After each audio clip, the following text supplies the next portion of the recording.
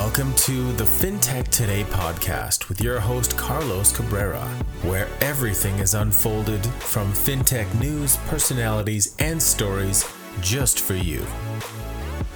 Hello, everyone. This is your host, Carlos Cabrera for FinTech Today, giving you the best content out there for in FinTech. My guest today is a very exciting one, Michael Hiles, and he's the founder and CEO of 10XTS and the co-host of a very exciting and kind of a very diverse podcast, Digital Dollar. He's been at it for 1 year and 7 months, and also the chair of the Global Records Management section of the Government Blockchain Association. And he also attended Wright State University. Welcome, Michael. It's a pleasure to have you with us today. Hey, thanks for having me, Carlos. What can you share with us the vision behind Commercium Bank and all this movement in Wyoming? Sure. Yeah. So back up a little bit. So I spent my entire career as a software engineer and started coding on mainframes in the late 70s as a little kid. And fast forward through several technology cycles through the advent of, client servers, PCs, and then the internet came along, and then, mobile and social media. And then all of a sudden this cryptocurrency thing, Bitcoin, started happening about a decade ago. And so it's, people talk about it like it's new and emerging. It's been around for a little while, right? That's right. I got together with a group of guys, and we were kind of kicking around the idea, hey, let's start a company. In 2017, we founded 10XTS as a fintech with a regtech kind of focus, bias at the time. It was at the kind of the peak of the ICO craze, and we knew that the market was going to, really take a major step backwards because of the lack of regulatory compliance in the space at the time, and the PR and FOMO driven hype around the technology. We saw this before in the early days of the internet. Where's Peapod? Some of the major highly capitalized players at the time, and kind of burned through all the VC money, and cash burned out. And so we saw the relevance of the technology and the need to basically forward some solutions. And I spent about a decade in court case management systems from a public record standpoint. So as a technologist, I'm an information architect, and spend a lot of time in records management, and then also workflow process automation, particularly in the governance risk compliance area, and applying those backgrounds to the problem set that was becoming very apparent at the time. In 2016, 2017, the market was proving on its own the demand for instantaneous settlement of transactions and cross-jurisdictional, cross-border capital mobility, and all of the great things that cryptocurrencies and blockchains were proving. But the industry had started with the tech, and then kind of skirted the law. We started with the law and worked our way backwards into the appropriate application of the tech. And we decided, hey, let's build a governance risk compliance layer that has now become our flagship product, XDEX, the extended index.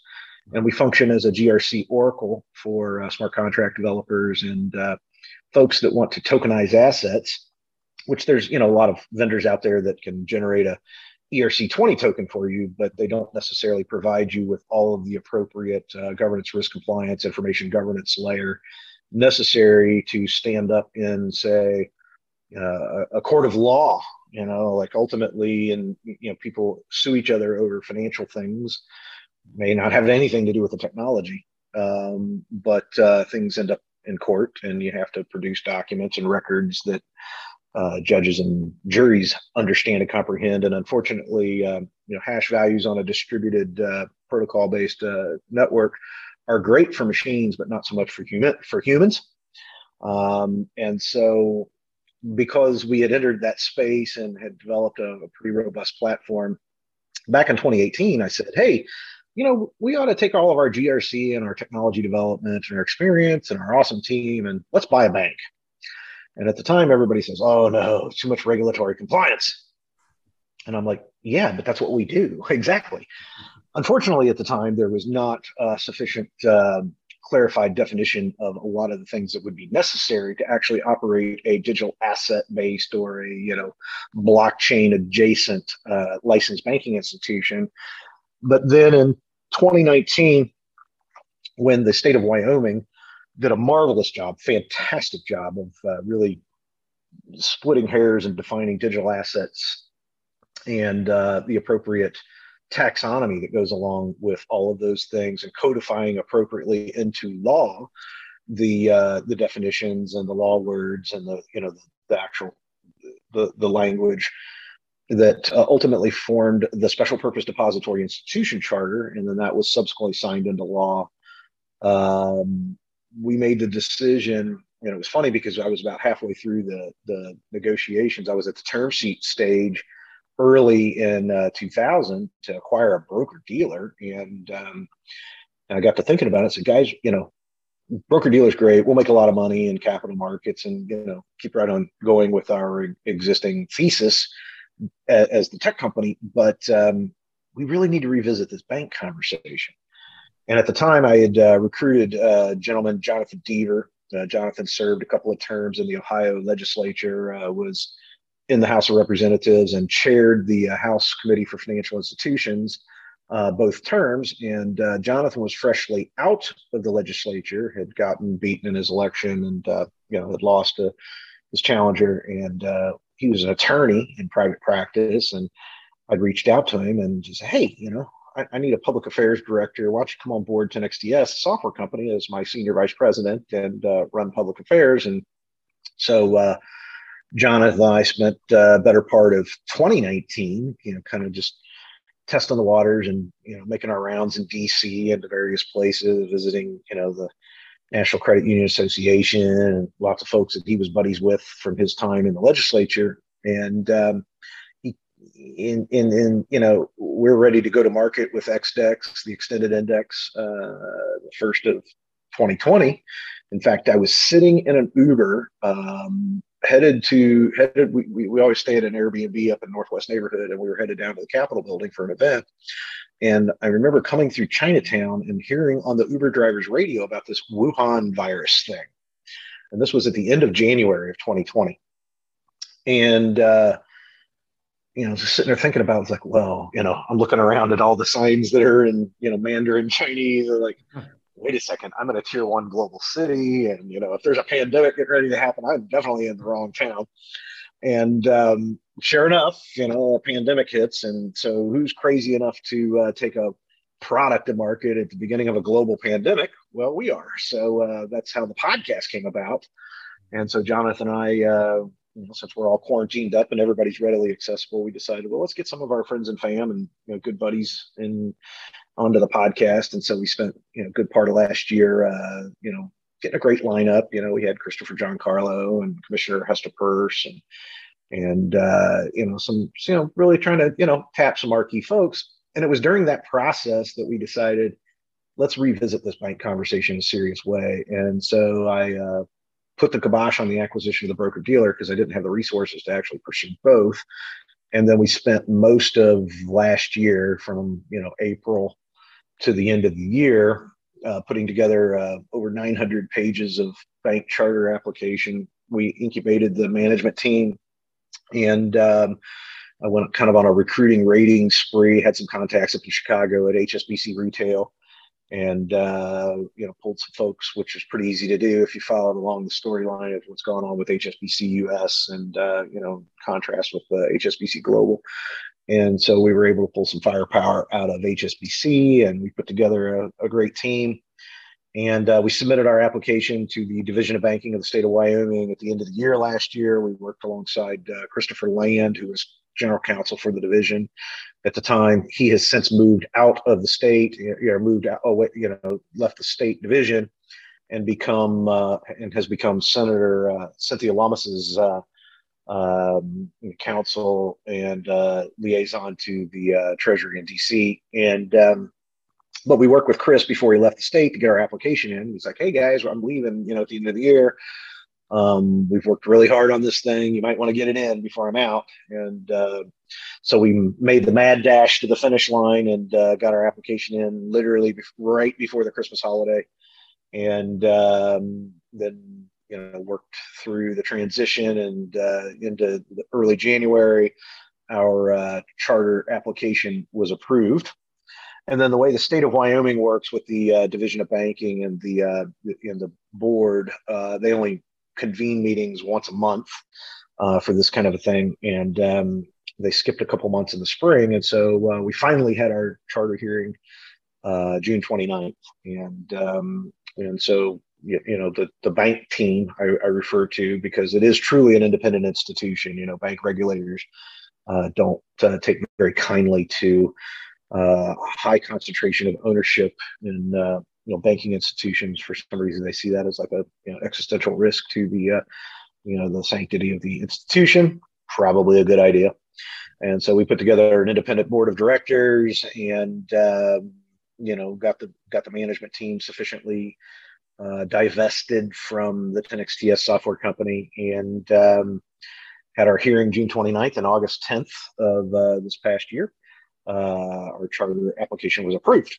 And so now we're working diligently to open the bank operation while continuing forward as the software solutions provider. And we're out front as the software company, working in capital markets with broker dealers, investment bankers, institutional clients to ultimately tokenize their security assets, their securities, of everything from multiple asset classes, from real estate at the institutional level, all the way down to small regulation A crowdfunding projects and smaller projects. Got a lot of private equity funds, venture capital funds that have moved on to the platform. We now got about 1.3 billion in assets that have been tokenized via the XDEX platform.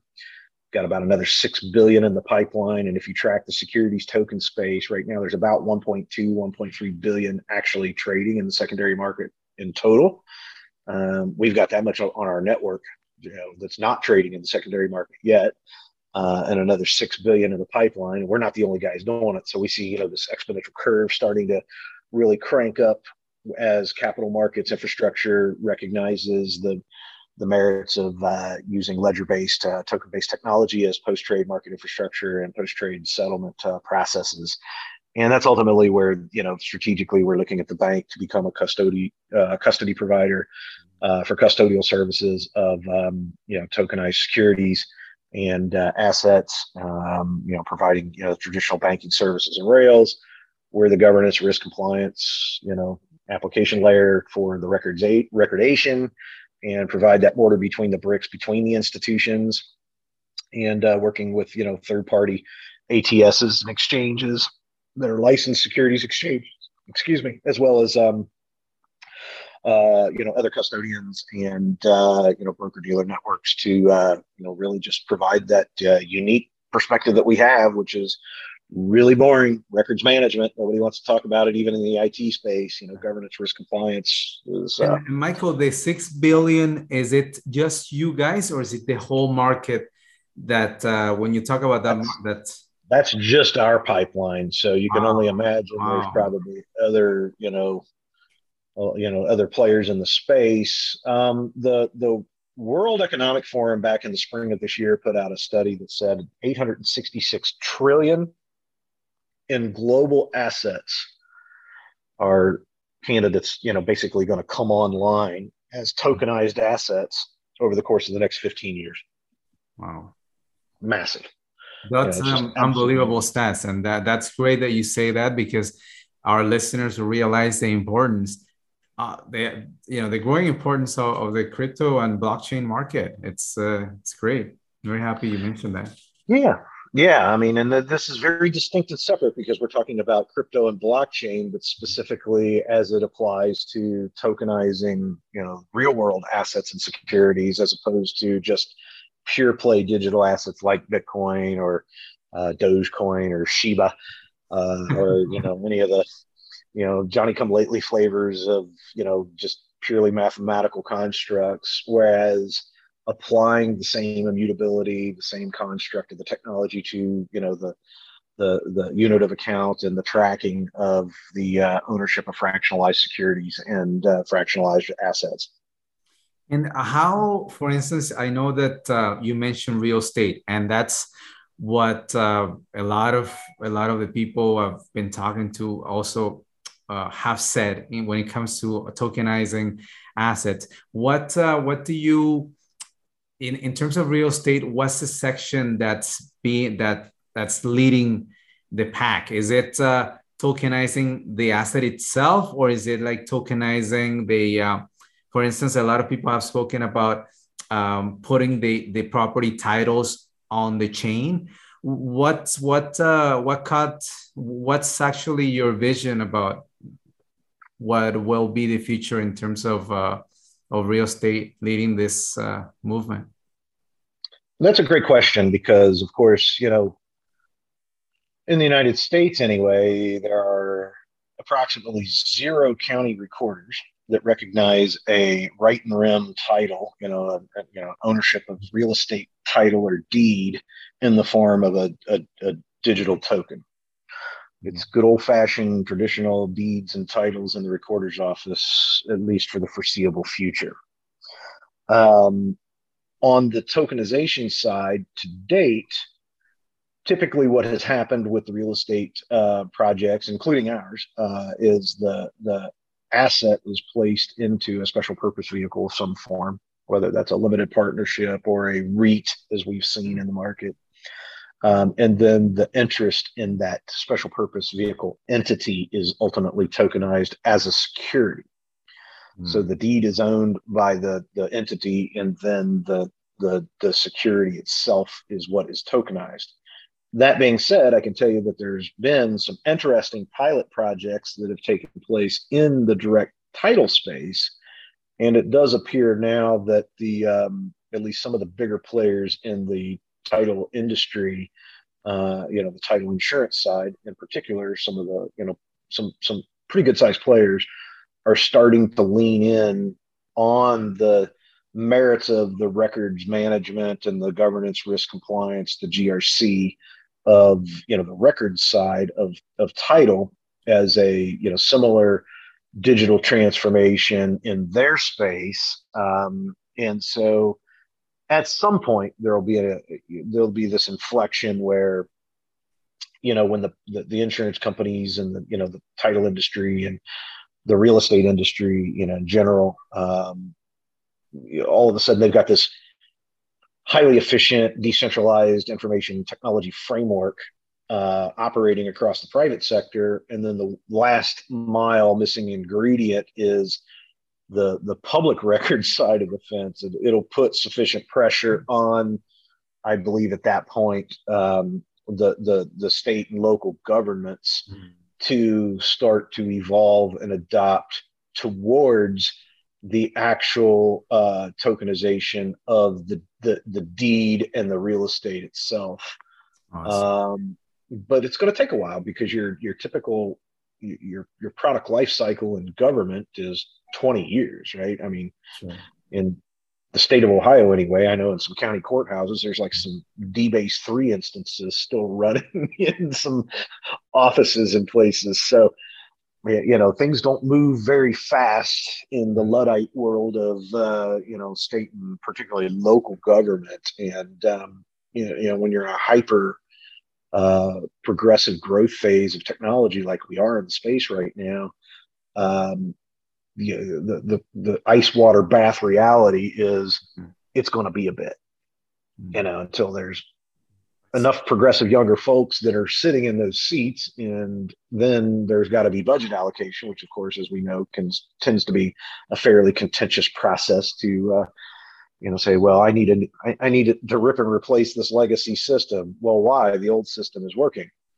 And those typical political battles go on. But at some point, the younger generation is coming up, the millennials and I guess they're the well, I'm Gen X, so it'd be the Gen Zs, the Zoomers, the kids coming up now. I don't know. I've Yep. lost track of all the marketing labels. But at some point, the rubber will meet the road when the younger folks are in sufficient mass to say, this is stupid. Why haven't we done this yet? And get out of the way, old Luddite. Put them out to pasture. So, do you see a big value into the current movement from, say, personalities such as Mayor Suarez in Miami, trying to drive business towards Miami in terms of blockchain and fintech? yeah, I do. I think you have progressive officials. I mean, I go back to Wyoming, for example. You look at what Wyoming did.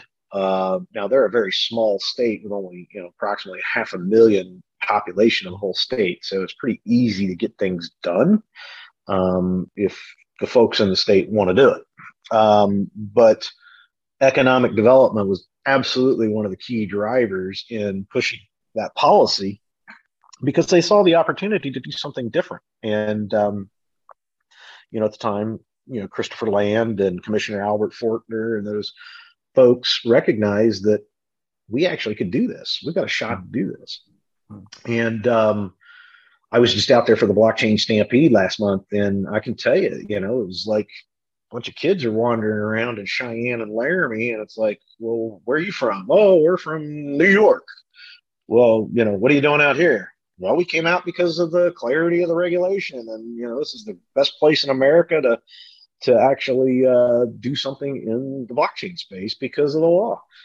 And you look at what Miami's doing, and Mayor Francis Suarez is an amazing guy, and really such a huge advocate. Of course, Miami's just growing by leaps and bounds, and I don't think you can find a condo or an apartment in the whole city at this point. But as a city, it's a little tougher because you're still subject to the umbrella authority of the county and the state. He's done incredibly well with the public relations front, and such a huge advocate for the tech. And of course, it doesn't hurt to have Bitcoin conference there every year at FTX Arena, and I think that that trend will continue.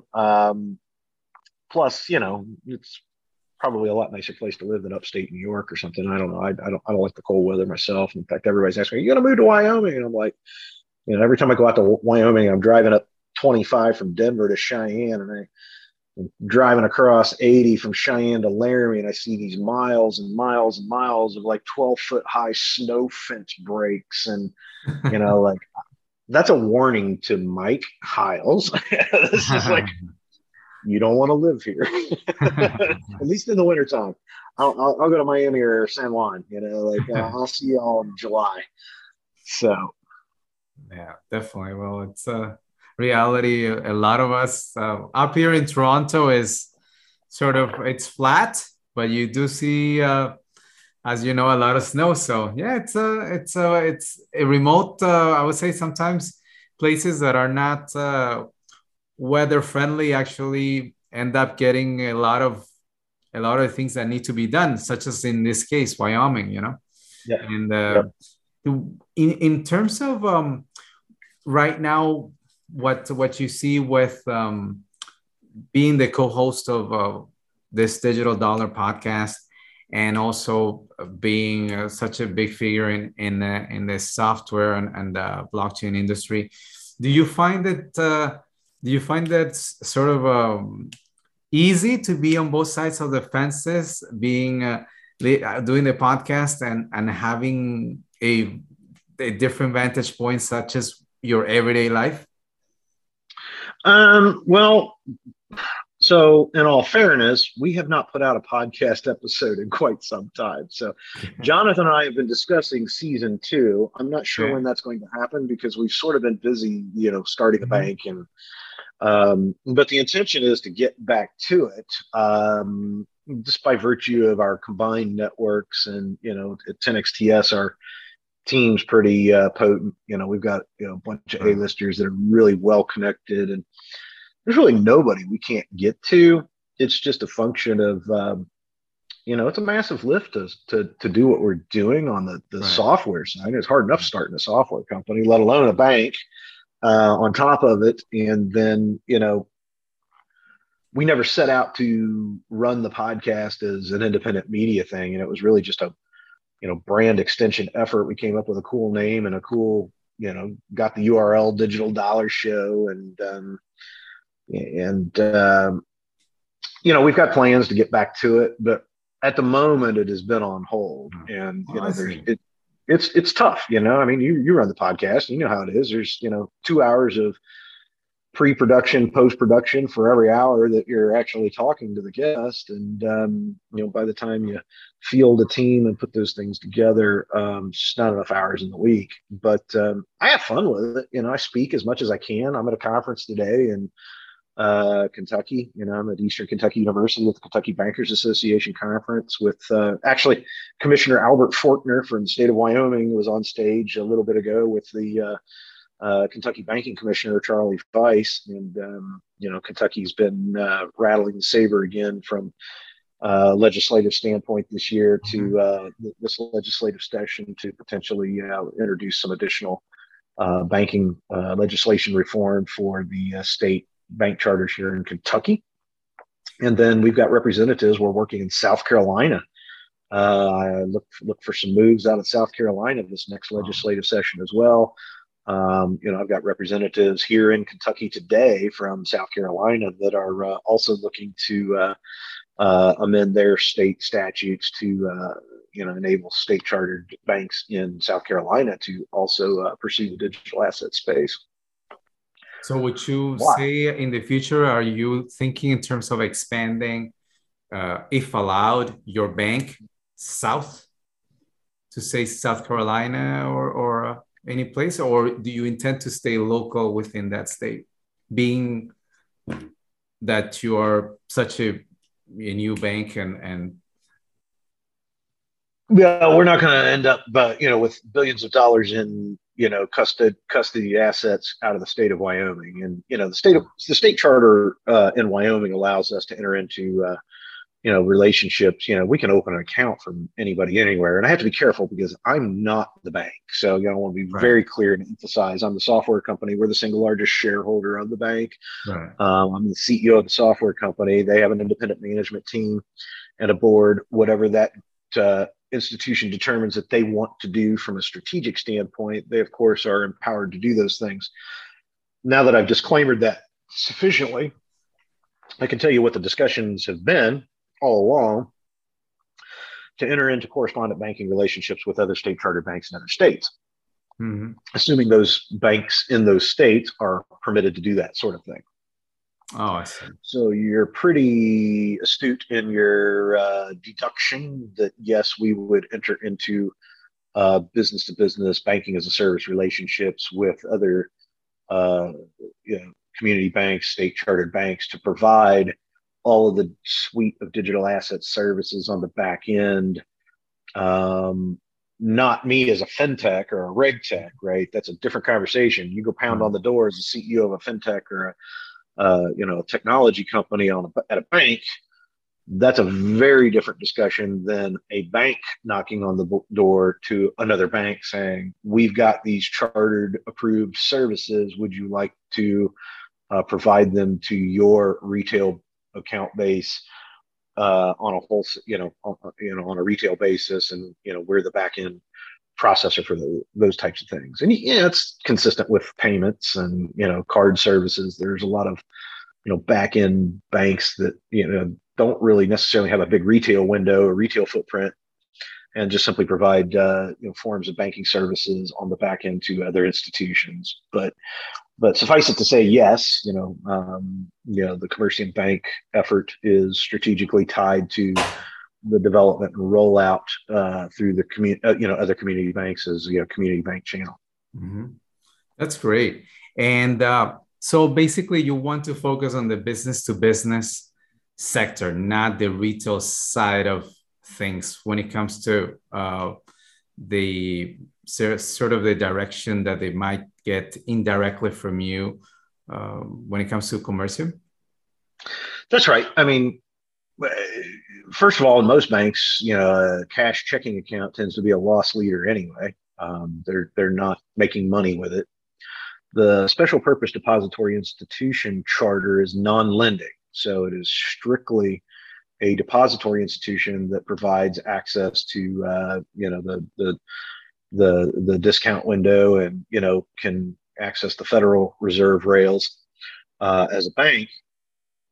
And because it's non-lending, becomes fee paid services, which are already razor thin margins. And so you're not going to make any money on retail checking accounts necessarily. We certainly will open retail checking accounts, but that's not our core mission. Those retail checking accounts already exist in every community bank in America. Why would we want to go try to recruit those folks? So from a retail standpoint, we see the traditional checking services, cash services. There's a tremendous opportunity there to just simply provide business accounts to blockchain and crypto adjacent businesses that have been ousted from their banks. Mm-hmm. And if you're in the space, you know exactly what I'm talking about. I mean, I'm general partners of a crypto fund that got thrown out of Huntington Bank, and I don't care about naming names anywhere publicly because that's what happened.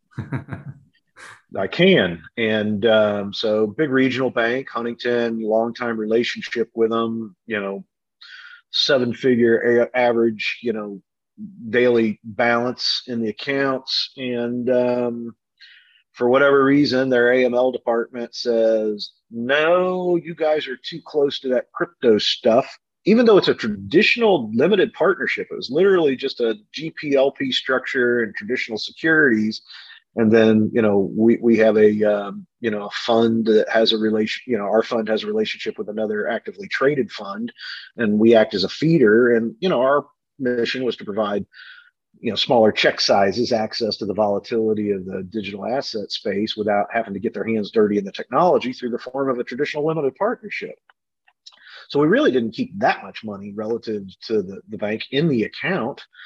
And then we were deploying that money to another limited partnership that then did all the active trade desk of the day-to-day action on the crypto trading side. Well, apparently that was too scary, and Huntington adopted a zero tolerance policy. So you can actually, in some way, shapes, and form, that Huntington in particular, I can't speak to other banks AML because this is my personal experience, but they have a harder stance on crypto than even cannabis and CBD accounts, right? Now, at one point, apparently, they had a really strong stance against CBD. It's like, zero tolerance for any retailer that sells any CBD product. I'm like, so basically, Huntington Bank, your AML department is declaring that you would not want Target as a retail customer because Target sells CBD products, right? But when it came to the crypto, I mean, they weren't hearing it. They weren't having it. Gave us a deadline, come pick up your money out of the account by this date, or, we'll mail you the check. And so we ended up, obviously now we have our own institution, which is not ready to open yet, but, we opened up an account at another, fairly crypto friendly bank. But it's hit or miss. And when it comes back to, just providing fee paid cash account services, there's a decent market that's there. And then separately, what's interesting for the state of Wyoming in particular, because it's a depository institution, the only thing that's really under consideration from, first of all, the bank has to operate on 102% liquidity. So there is no it's non-lending. Right. So all deposits are safe at all times. You would want, as a bank customer, I believe, to pay those fees because you know that your money is truly never at risk. And because, the bank is required to capitalize 2% of whatever the depository basis is. And then all of the custody assets, they're not held on balance sheet. Those are all off balance sheet assets. So it's really interesting. It's just really the cash money and the things that are put in depository, but custody is not considered depository when it comes to, say, a multifamily community real estate that's in a special purpose vehicle. I mean, you could have $50 billion in custodied assets. They're not considered depository at that point. That's it doesn't, in my eyes, as a banker, ex-banker, I should say, that I understand why, but but seeing the future in blockchain, definitely you got a very valid point that there's got to be a good balance between risk and also being aware of the future and how things are evolving as we speak. So yeah. I'm literally at a conference today, listening to the state of Kentucky, all the bankers in the state of Kentucky and the regulators, trying to make heads or tails of this innovation, and exactly what you said, the balance between efficiency and, advancing the ball down the field on the technology front. And then, of course, where's that risk balance, right? Compliance balance, really from an SPDI standpoint, what you're doing is you're trading lending risk for operational risk, because now you're talking about cybersecurity and you're talking about workflow processes and, all of these off balance sheet types of assets. And that's where the risk equation from a compliance standpoint kind of shifts, because you're not talking about lending portfolio risk as much because it's a non-lending bank. Really it comes down to operational risk. Well, for a guy that's been in workflow automation and compliance automation my entire career, I don't see that as a risk. Right? It's like the risk is when you smoke test the code and you put it into production, either the logic works or it doesn't. And then, of course, you've got, the cybersecurity rails around that, which I certainly don't want to minimize because that's massive risk, but it's known, right? I mean, these are known areas. Whereas if you're betting on a portfolio of ponies on, the lending side, and then particular with reserve requirements in banks, from a stress test standpoint, and you just don't know what your local bankers, agreeing to put money into, and you don't know, if those deposits are genuinely at risk or not. I don't trust the system right now. Well, you said it, and you've seen it all. So, so now that I've reached this point, Michael, what is your message to the people out there that wonder about, say, will crypto be compliant, fully compliant, and what is the future for our listeners right now? I think even Janet Yellen years ago conceded that there's nothing that could be done about Bitcoin. Of course, that was, really the first conversations. I think it was about 2014. There had been a lot of discussions about, how do we stop this thing? You can't. I mean, you literally have to pull the plug on every internet server in existence, and that's not happening. Yeah. What it's going to come down to, and there's some interesting political battles that are mounting up, and I can talk about those in a sec. But at least from a regulatory standpoint, they know that they can't stop a decentralized network. It's like, like I said, unplugging the internet. Mm-hmm. What they can control is they can control anything that has anything to do with, lately I've been jokingly tongue-in-cheek calling them boomer inflation coupons. I mean, US dollars. Anything to do with treasury currencies, they can control, right? Okay. And so it's the ingress and the egress to and from the network for the digital assets that is certainly going to fall under their direct purview. Mm-hmm. Now, I know the Bitcoin maximalists, a lot of folks are like, well, why would you ever use dollars? I lived my entire life on, Bitcoin and gift cards. Like, well, that's not exactly feasible. I mean, there's ways to do it, but for the average Joe six-pack in middle America, in the suburbs, they're still going to have to pay rent or pay the mortgage with good old, boomer inflation coupons. So, which means that there's a significant amount of control, and you're moving away from that peer-to-peer token-based model back to the traditional intermediary account-based model for transactions. That's what they can regulate. And that's what they will regulate. They do regulate, right? I mean, even Coinbase and all the exchanges, they're all money services businesses, right? They all have MSB licenses in every state.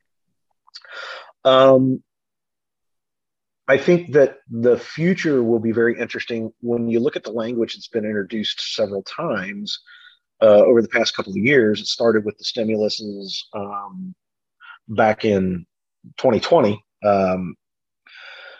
You start to look at the saber rattling around central bank digital currencies, treasury currency. And then the overtures that have been made as of late to try to pull stable coins under banking regime oversight. Now, it's a mixed bag for me because I cannot stand the idea of this current proposed infrastructure bill, and we're going to print more funny money out of nowhere. And now they're proposing, the platinum $1 trillion coin under minting, rights and all these things. It's like no one is believing your sleight of hand, you modern monetary theory, Green New Deal folks. Sorry, don't mean to offend anybody, but we've got tons of historic precedents of what happens to the debasement of currency and inflation when you arbitrarily increase the monetary supply to infinity. Yes. And I think we're experiencing yet again the net effects of what had started. Really, I don't think we even got through the full economic ripple cycles of the original quantitative easing from the financial crisis in 2008. There's a reason T-bills are 30 years, right? Because it literally traditionally has taken 15, 20, 30 years for monetary policy to finally ripple its way all the way through the entirety of the system. Mm-hmm. And I think that, what we're watching is a really weird dynamic where in this alternative multiverse reality where, up is down, black is white, and truth is stranger than fiction, the banks are actually going to become the good guys. To contrast the political fight against the treasury currency at the CBDC level. Now, I know Christopher, Giancarlo, and the Digital Dollar Project, they're all proposing, it's going to be a parallel system and blah, blah, blah, blah, blah. And I agree. I mean, that's what the architecture is. And, I'm in full support of the efficiency of the system. But when you look at what the at least current administration is proposing with a $600 window into your individual transactions at the bank level, what happens when that goes down to the penny level on a real-time basis, that the United States Treasury Department has real-time access to all of your finances and can theoretically control all of your finances? And that's why I say, the banks emerge as the good guys, because as a private sector solution, stable coins through, private sector entities like Commercium Bank, for example, they become that last bastion of privacy. And they become that last stopgap, at least in America. We have the Fourth Amendment. Sure, you have third-party doctrine, and the government can go straight to third-party company like Facebook or whoever, where there's a click wrap and a terms of service that you agreed to, and they don't require a subpoena and notice to you to aggregate your data. Certainly, there are those distinctions, but at least there is a level of due process that's required for those things, as opposed to a central bank digital currency where there is a complete and total real-time access and window to all of your finances from top to bottom. I don't know about you, but I don't like that. I'm not a fan of that. And I don't believe at present the alternative of purely Bitcoin and purely crypto is this alternate form of money. It will exist, and it will exist in parallel, and there will be intersect points, as I said, ingress, egress to and from the fiat treasury types, central bank currencies into the digital currencies. But I think that there's going to be an interesting political battle that mounts as the bankers associations, in conjunction with the state banking commissioners, who also have a vested political interest to push back against the feds in this regard because of state sovereignty, right? I mean, the feds are proposing a massive power grab to pull all stable coins and, central bank digital currencies, all these things under purely a broad brushstroke federal purview. And they forget that states have rights. There is a 10th Amendment, right? I mean, there is a separation of powers. And I can tell you, at least from the banking commissioners that I talk to, they're not too happy about that. They're not too thrilled with the idea that OCC is going to come in and just kick over the garbage can and spew the contents out all over the street, and the state commissions and the state legislatures have zero say in the matter. So I expect to see from a future forward, if my crystal ball is clear enough and not foggy today, Sure it is. I see these becoming, emergent topics of discussion over the next, 18, 24, 36 months as we proceed forward with the policies. Now, that being said, I'm sitting in a room full of bankers today. They have no idea any of this stuff is going on. They're just, they're still stuck on, this is Alice, this is Bob. Alice wants to send Bob a Bitcoin. I mean, and when you look at back in 2018, Gartner put out a report that said that by 2030, 80% of traditional financial institutions will no longer exist. Yeah. Stark reality, right? And yet here, the community banks, guys like us, we're working to try to shore up Main Street and say, hey, let's return power to your community banker. Right. Why? Well, I can't get anybody on the phone at Coinbase, but I can sure walk through the front door of my local community bank and sit down and demand a meeting with the president of the bank, right? They've been there for 10 generations. So, I like the idea of strengthening our small to medium banks. The problem is they've just been repeatedly put out of existence, right? Nonstop. In, 2008, we lost 500 bank charge. And there's not that many de novos coming down the path because it's expensive, right? It's $50 million to start a bank. Oh. It's not cheap. You can't it's not like a tech startup where you can go bootstrap and then go get some VC funding and all. I mean, you've got to have, minimum capital requirements are, massive. And then the average cost to a community bank with 100 million in assets or less, and that sounds like a lot of money to a lot of people, but that is nothing in banking. That is that's like a one branch local operation with an ATM at the local five and dime. It's 100 million in assets, right? The average cost of compliance is 8.7% of their annual budget. Which is, crazy, right? So it's the compliance cost alone disproportionately affects the banks, and they just can't compete in the traditional space. Whereas we see digital assets, we see the emergence of all this stuff coming as being new opportunities of new product lines. I mean, what if a local banker, you go in, mom and pop goes in, sits down at their local bank, wants to buy their first, 3-2 single family home, and the bank immediately has a way to tokenize that loan and fractionalize that loan, thus securitizing it, right? Mm-hmm. But how does it work today, right? Well, you bundle those loans with a wholesaler that aggregates and packages them up in these massive mortgage-backed securities tranches, and the local retail bank acts as a feeder through this wholesaling system. Well, what if there were alternatives to aggregation of these loans that are being generated at the retail level? It's going to completely remix the entire concept of mortgage-backed securities over time, right? And if I'm a banker and I can shave 50 bips additional off of a deal, that's huge. That's massive. 50 basis points extra on a deal. Holy mackerel. Send me more. Right. Well, Michael, thanks so much for sharing with us your visions. It's a pleasure. And, we appreciate all the time you have given us today. And keep us posted on the progress that you do with Commercium and your software company, 10XDS. We'll do it. I really appreciate it. I'm pretty easy to get a hold of. I'm on LinkedIn, at Michael Hiles on Twitter. I try to be as responsive as I can to folks, and just support your community banker. Believe it or not, that's my parting message. There you go. That's the message. With that, we close today, and thanks so much, Michael. Pleasure. Thanks, Carlos.